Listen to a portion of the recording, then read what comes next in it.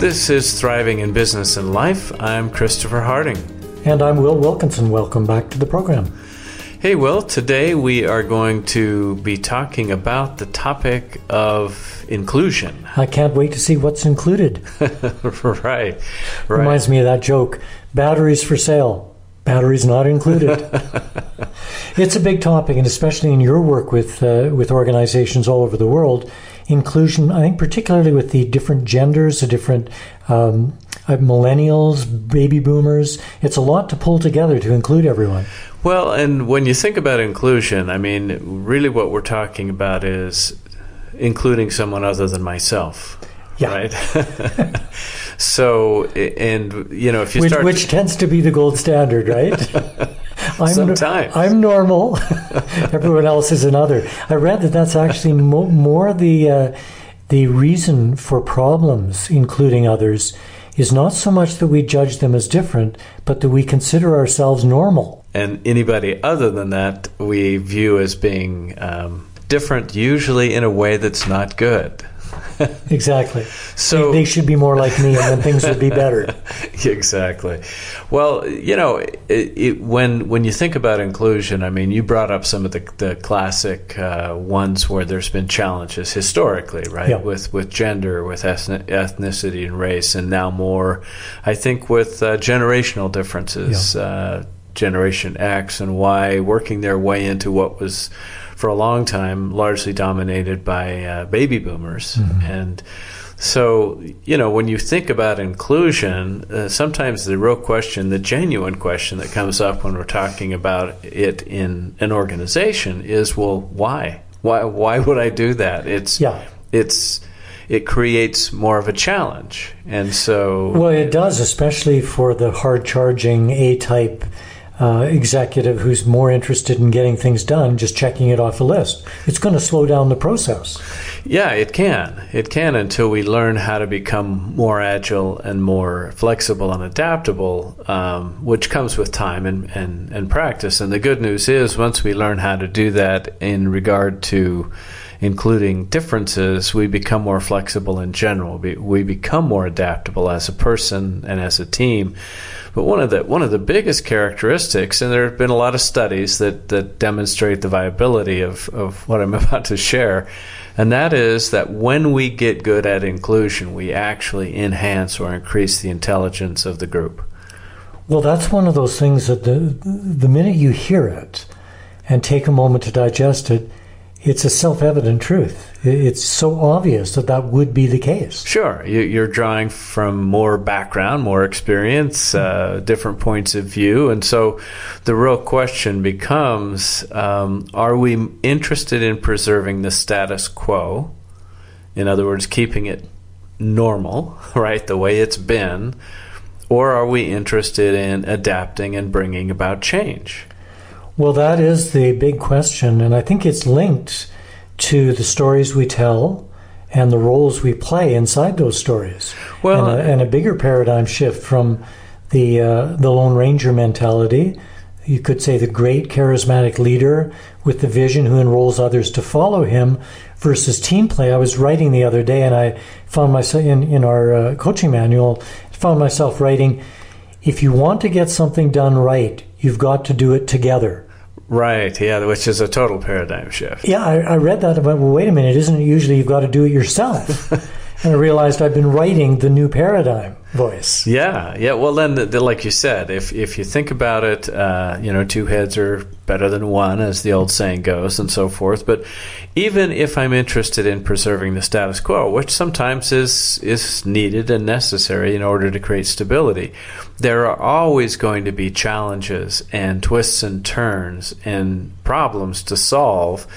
And what the research done by MIT, University of Pennsylvania, BYU, UCLA, who did a combined study, was that people in a more diverse group solve those types of problems better and actually are able to better predict what's coming around the corner, in other words, predict the future, than a group of people who are pretty much the same. In other words, this is a very practical thing. Yeah, it really is. And so, are there, you could say, humanistic reasons for doing inclusion? Sure, there are. And for some people, that's a totally good consideration, ethical, spiritual, humanistic, whatever you want to call it. Well, just thinking of myself, I recall the experience of preferring the comfort of what I knew in a group, making decisions together, to venturing into unknown territory where who knows what might erupt. If you're in charge of something and you've got a timeline and there's money involved and other people are depending on an outcome, there is a strong predisposition, I'd say, to going the proven route, even though it may not be getting the results it used to. Well, Jordan Peterson talks about it in his recent popular book. He talks about it, he kind of refers to it almost as a certainty bias. That good term. I kind of made that up based on what he said. But, I like it. But maybe he says it somewhere else in the book I haven't gotten to yet. But what he's talking about is that evolutionarily, because of the predictability and safety of something that's repeatable and certain, we prefer certainty. Yeah. And that there is a risk in difference because difference initially feels chaotic. Right, and there's a hesitancy to claim ownership for an innovation, just in case it goes poorly. Of course, if it goes well, we'd love to take the credit. But I think everybody listening can remember times when there was awareness of something that wasn't working, that could have changed, where we kept silent because we didn't want to be the one to rock the boat and disturb something. It wasn't working great, but the wheels hadn't fallen off yet. We could see the nuts were loose. Or were we going to be the ones to say anything about that or not? That's a challenging moment. Yeah, the bystander effect, that's sometimes referred to as. And, if you think about it, part of creating a culture where inclusion works is, and this is a leader or manager's role, is to create an environment where it's safe to speak up. Now, granted, there are ways to speak up that are more effective than others, but the whole idea is that if you bring up something that challenges the status quo, you're acknowledged, you could say, and rewarded for thinking outside the box or for thinking of something new. I think this comes down to some of what we spoke about in our resources module in the chapter in the book about the combination of resident resources, things that we can see or discover, and emergent resources, which is where the genius of a group emerges through a field that encourages that. Right. Yeah, that's a great way to say it. It's the things that might be off my radar because they're not within my field of vision, literally or figuratively, can come into view because somebody else is seeing it from a different perspective. Well, and what we're talking about is a culture in an organization that doesn't just tolerate that, but that actively encourages it. Right. That's a great point. Well, when you think about the process of inclusion, a lot of times it's helpful just to observe, who are my go-to people? Mm-hmm. Who are the people that I tend to call upon regularly? And that's great. They probably have served our team or our process well. But then to really start to notice, who am I not involving? Who would really benefit from being involved in the process? Who could we bring into the mix who might really, help us see this more clearly? And we offer a simple device in the book and the course for that called the Inclusion Continuum. Why don't you describe what that is, how that works? Yeah, if you just think of a horizontal line, and on the left-hand side, you could say would be sameness, mm-hmm. right? People who are like me. And on the far end would be people who are very different than me. And so if I'm tending to, draw upon the people who think and see the world similarly to me a lot, what I want to start to do is reach out across that continuum and begin to include people who do have a different vantage point. For example, maybe it's because they're in a different place in the organization or in the community. Maybe they see things from a different vantage point. If I'm a parent, it might be asking how this is going to impact my kids. And if you think about the lean process, kind of what the idea there is to, in order to utilize that inclusion continuum, you'd take an inclusion inventory and you'd say, right, who else is going to either have to implement, or I guess you could start off with design, implement, and be impacted by the decision we're going to make. Well, we have a history of being pretty blind, you could say willfully blind, and ignoring the stakeholders involved in something where decisions are being made that they have no input on. I remember hearing, I didn't see this, but hearing of a program on Oprah discussing childbirth. And a woman stood up in the audience and asked how many of the panelists had given birth. And all the panelists were men. In that moment, I think the blinders came off, because here were these experts making recommendations. The stakeholders were clearly women, and there were no women on the stage. Yeah, that's a common one. You realize, for example, Nissan did something kind of radical when they were acquired by a French company, Renault. Basically acquired them and had done some research to realize that I think it was as high as 80% of the car buying decisions were either made by women or strongly influenced by women. And they looked at the design teams of Nissan, right, who had almost no women. Yeah, there you go. So they set a target to basically create equity between men and women designers, which just was going to take them some time. They had to really, make sure they were getting qualified people. But the whole idea is, why is it that somebody's designing a product who isn't the one who actually either utilizes it or makes the decision to buy it? Exactly. Great question. And just going back to the inclusion inventory for a moment, it's a very powerful tool.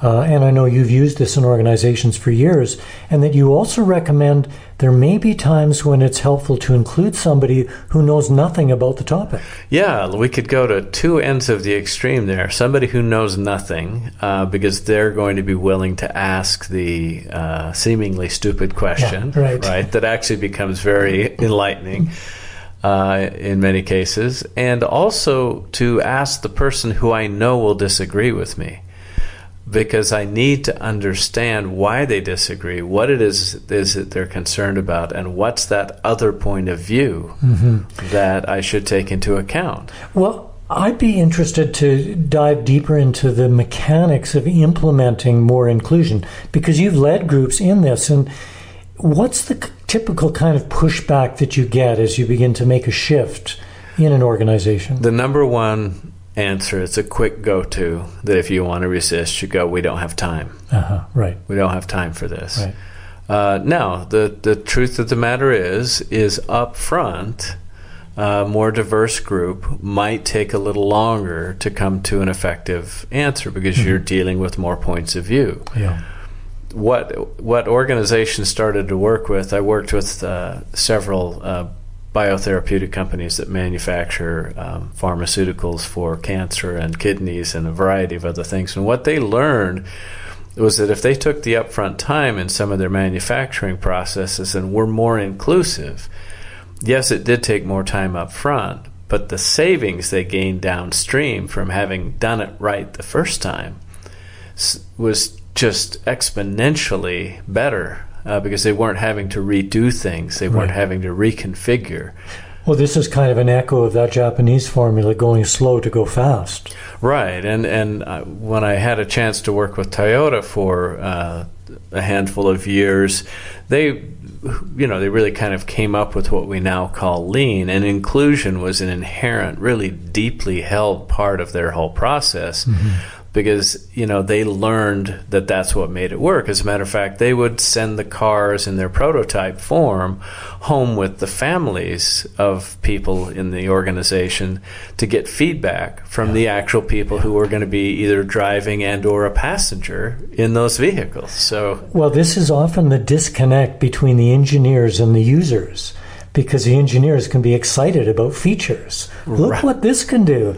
Well, maybe the consumer is excited about that, maybe not. You'd find out by asking the consumer. Right, yeah, letting the prototype actually go out and get some field testing. I was talking with a just really brilliant woman today. She happens to be in the design and innovation department of a major manufacturer. And she was walking me through the design process that she and her team use. And it was really great. It was a very inclusive process, that they explore it from the vantage point of the engineers, certainly, but also from those who are going to have to manufacture it and from the consumer. Yeah. And they do a lot of that exploration before they ever get into prototyping something. And once they prototype it, then it rolls back out to that same group of people to look at it again. So they've learned that this process of inclusion, again, there's some extra steps in there for them. But what they found is that when they do that, by the time they actually roll a product out to the public, it's been thoroughly vetted. Well, I have to admit, as I was hearing you describe their process, which sounds very thorough, I was recalling the comment you made earlier, the number one pushback, we don't have time for that. This sounds like it does take a lot more time.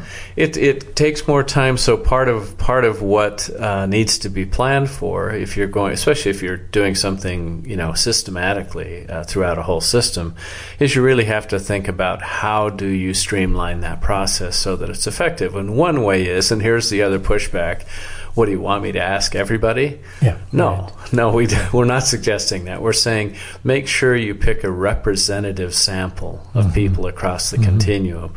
If you're looking to get buy-in from a group, you might choose people who have influence within that group, and so that they're able to bring you that group's point of view.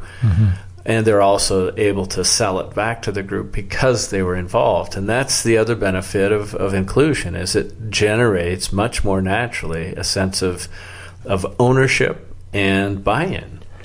Well, we're talking about inclusion so far in terms of people and including a more diverse range of people. Let's talk about inclusion relative to the kind of input that comes, because we can be surrounded by yes men and women who everything that's suggested, they'll go, that's a great idea. This is going to work.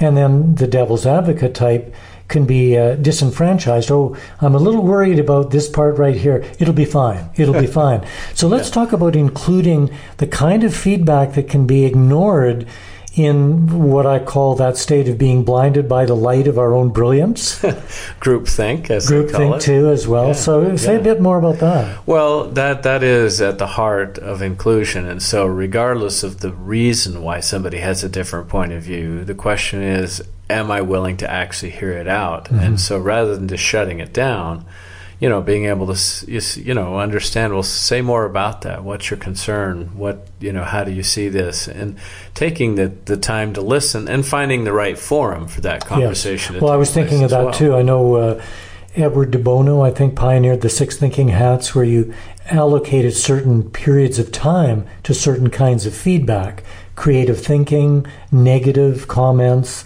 etc., etc. Do you find that kind of segmentation is useful? At times, yeah, especially during brainstorming processes. We talked about that actually in our last program about assessment, right? Yeah. And so I think that can be helpful. The other thing is just assuming, and we talk about this a lot, we call it leveraging the genius of inclusion, right?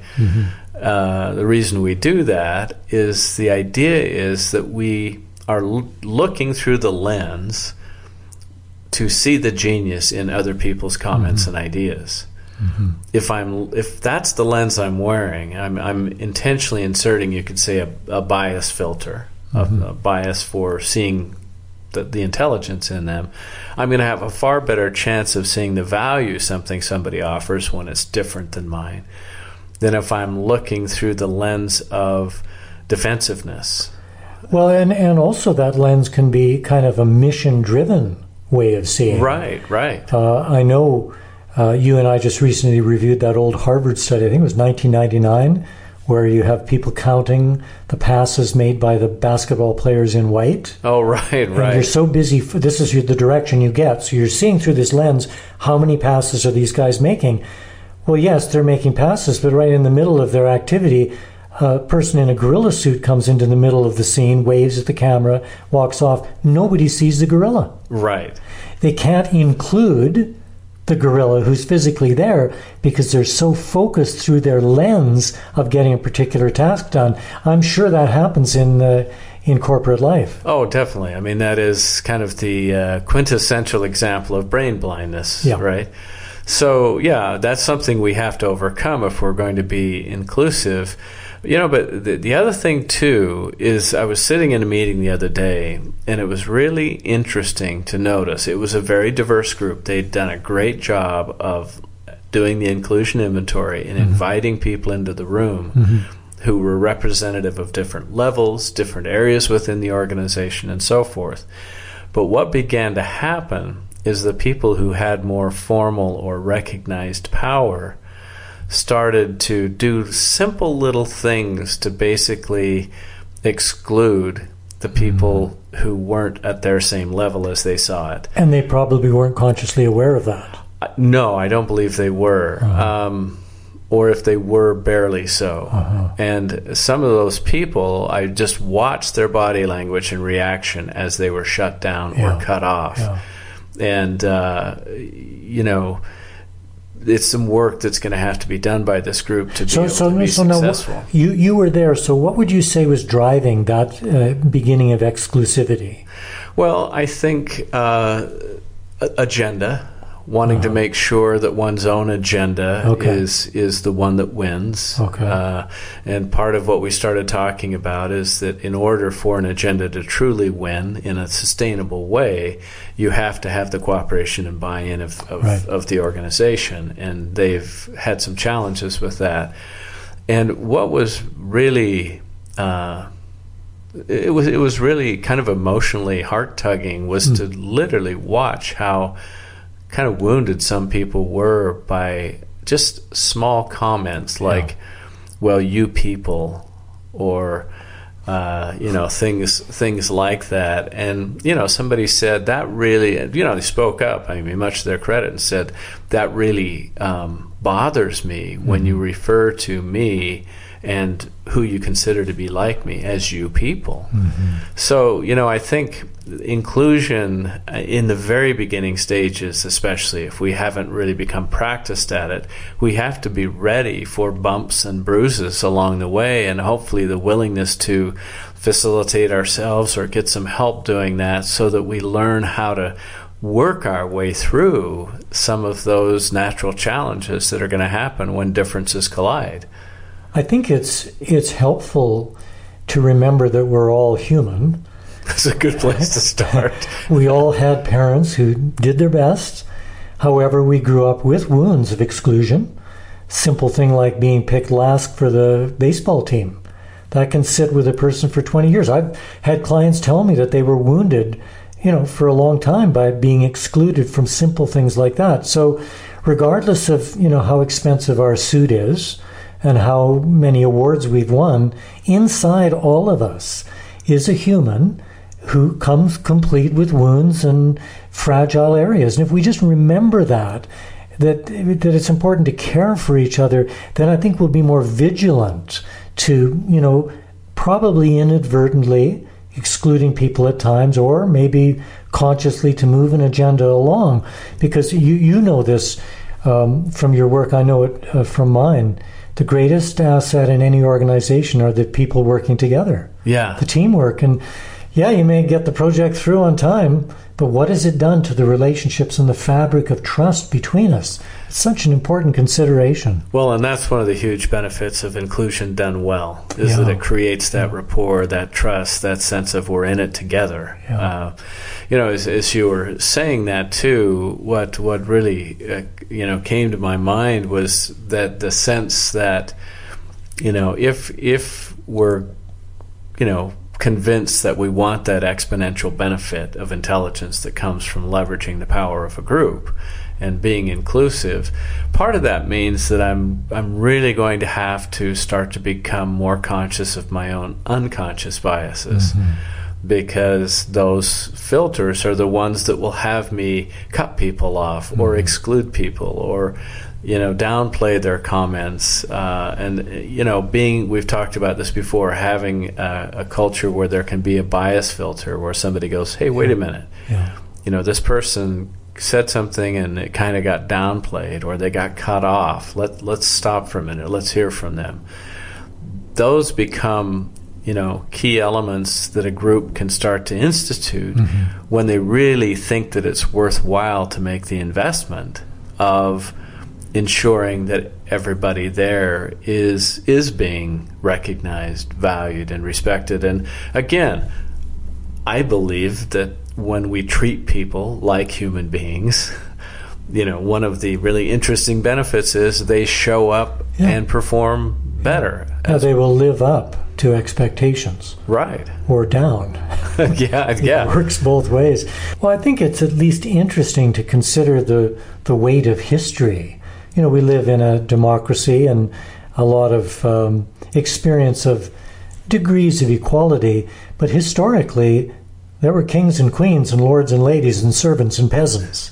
I'm just watching The Tudors right now on Netflix, also The Crown, and it's just amazing to see how people's status determines how they're treated. A servant is treated different than a nobleman. Well, and so that's where we're coming from. Yeah, when you think about Downton Abbey, for example, which did such a great job of demonstrating those different structures within a household, is that not only were those biases and levels of treatment reinforced by the upper class or royalty, but the downstairs, for example, reinforced them every bit as strongly, sometimes more so, had stronger biases about themselves and those in their same class as others. And we can either hold each other down or lift each other up. And inclusion, ultimately, and I say this because I have such a admiration for people and their brilliance and their hearts and their minds, is I love the idea of inclusion because I believe it brings out the best in everybody. Well, I think it's obviously true, and we've experienced that both sides of the coin. We're tribal in nature. We will group together in our little cliques. We'll do that. But I think a leader is able to leverage the power of each individual and the uniqueness without demanding that they integrate into a larger tribe and abandon their own. I think it's a very delicate balance. Well, let's walk through that real quickly. So if you think about it, there's 3 ways to do inclusion. One, or to deal with differences, you could say. One is that we do assimilation. If you're going to be with us, you've got to leave who you are behind and be like us. The second one is pluralism. You see this a lot in European nations. We'll be us and you be you, and we'll work together when it's convenient, but that's it. What inclusion really is bring your full self into the mix. I'll bring my full self into the mix. We won't leave part of us behind, and we'll figure out how to make the most of the full selves that we bring. Well, it strikes me that there's a corollary there with the ancient art of alchemy. With alchemy, they brought diverse elements together and blended them, and then the transformation occurred. They didn't try to make the elements like each other before they combined them. Yeah, that's an interesting analogy. I like that.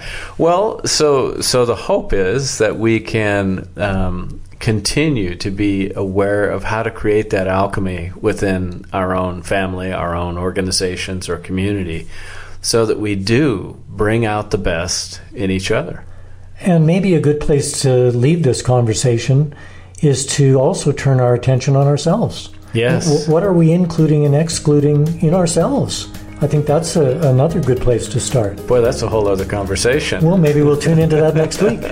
Well, you can reach us at thrivinginbusinessandlife@gmail.com. I'm Christopher Harding.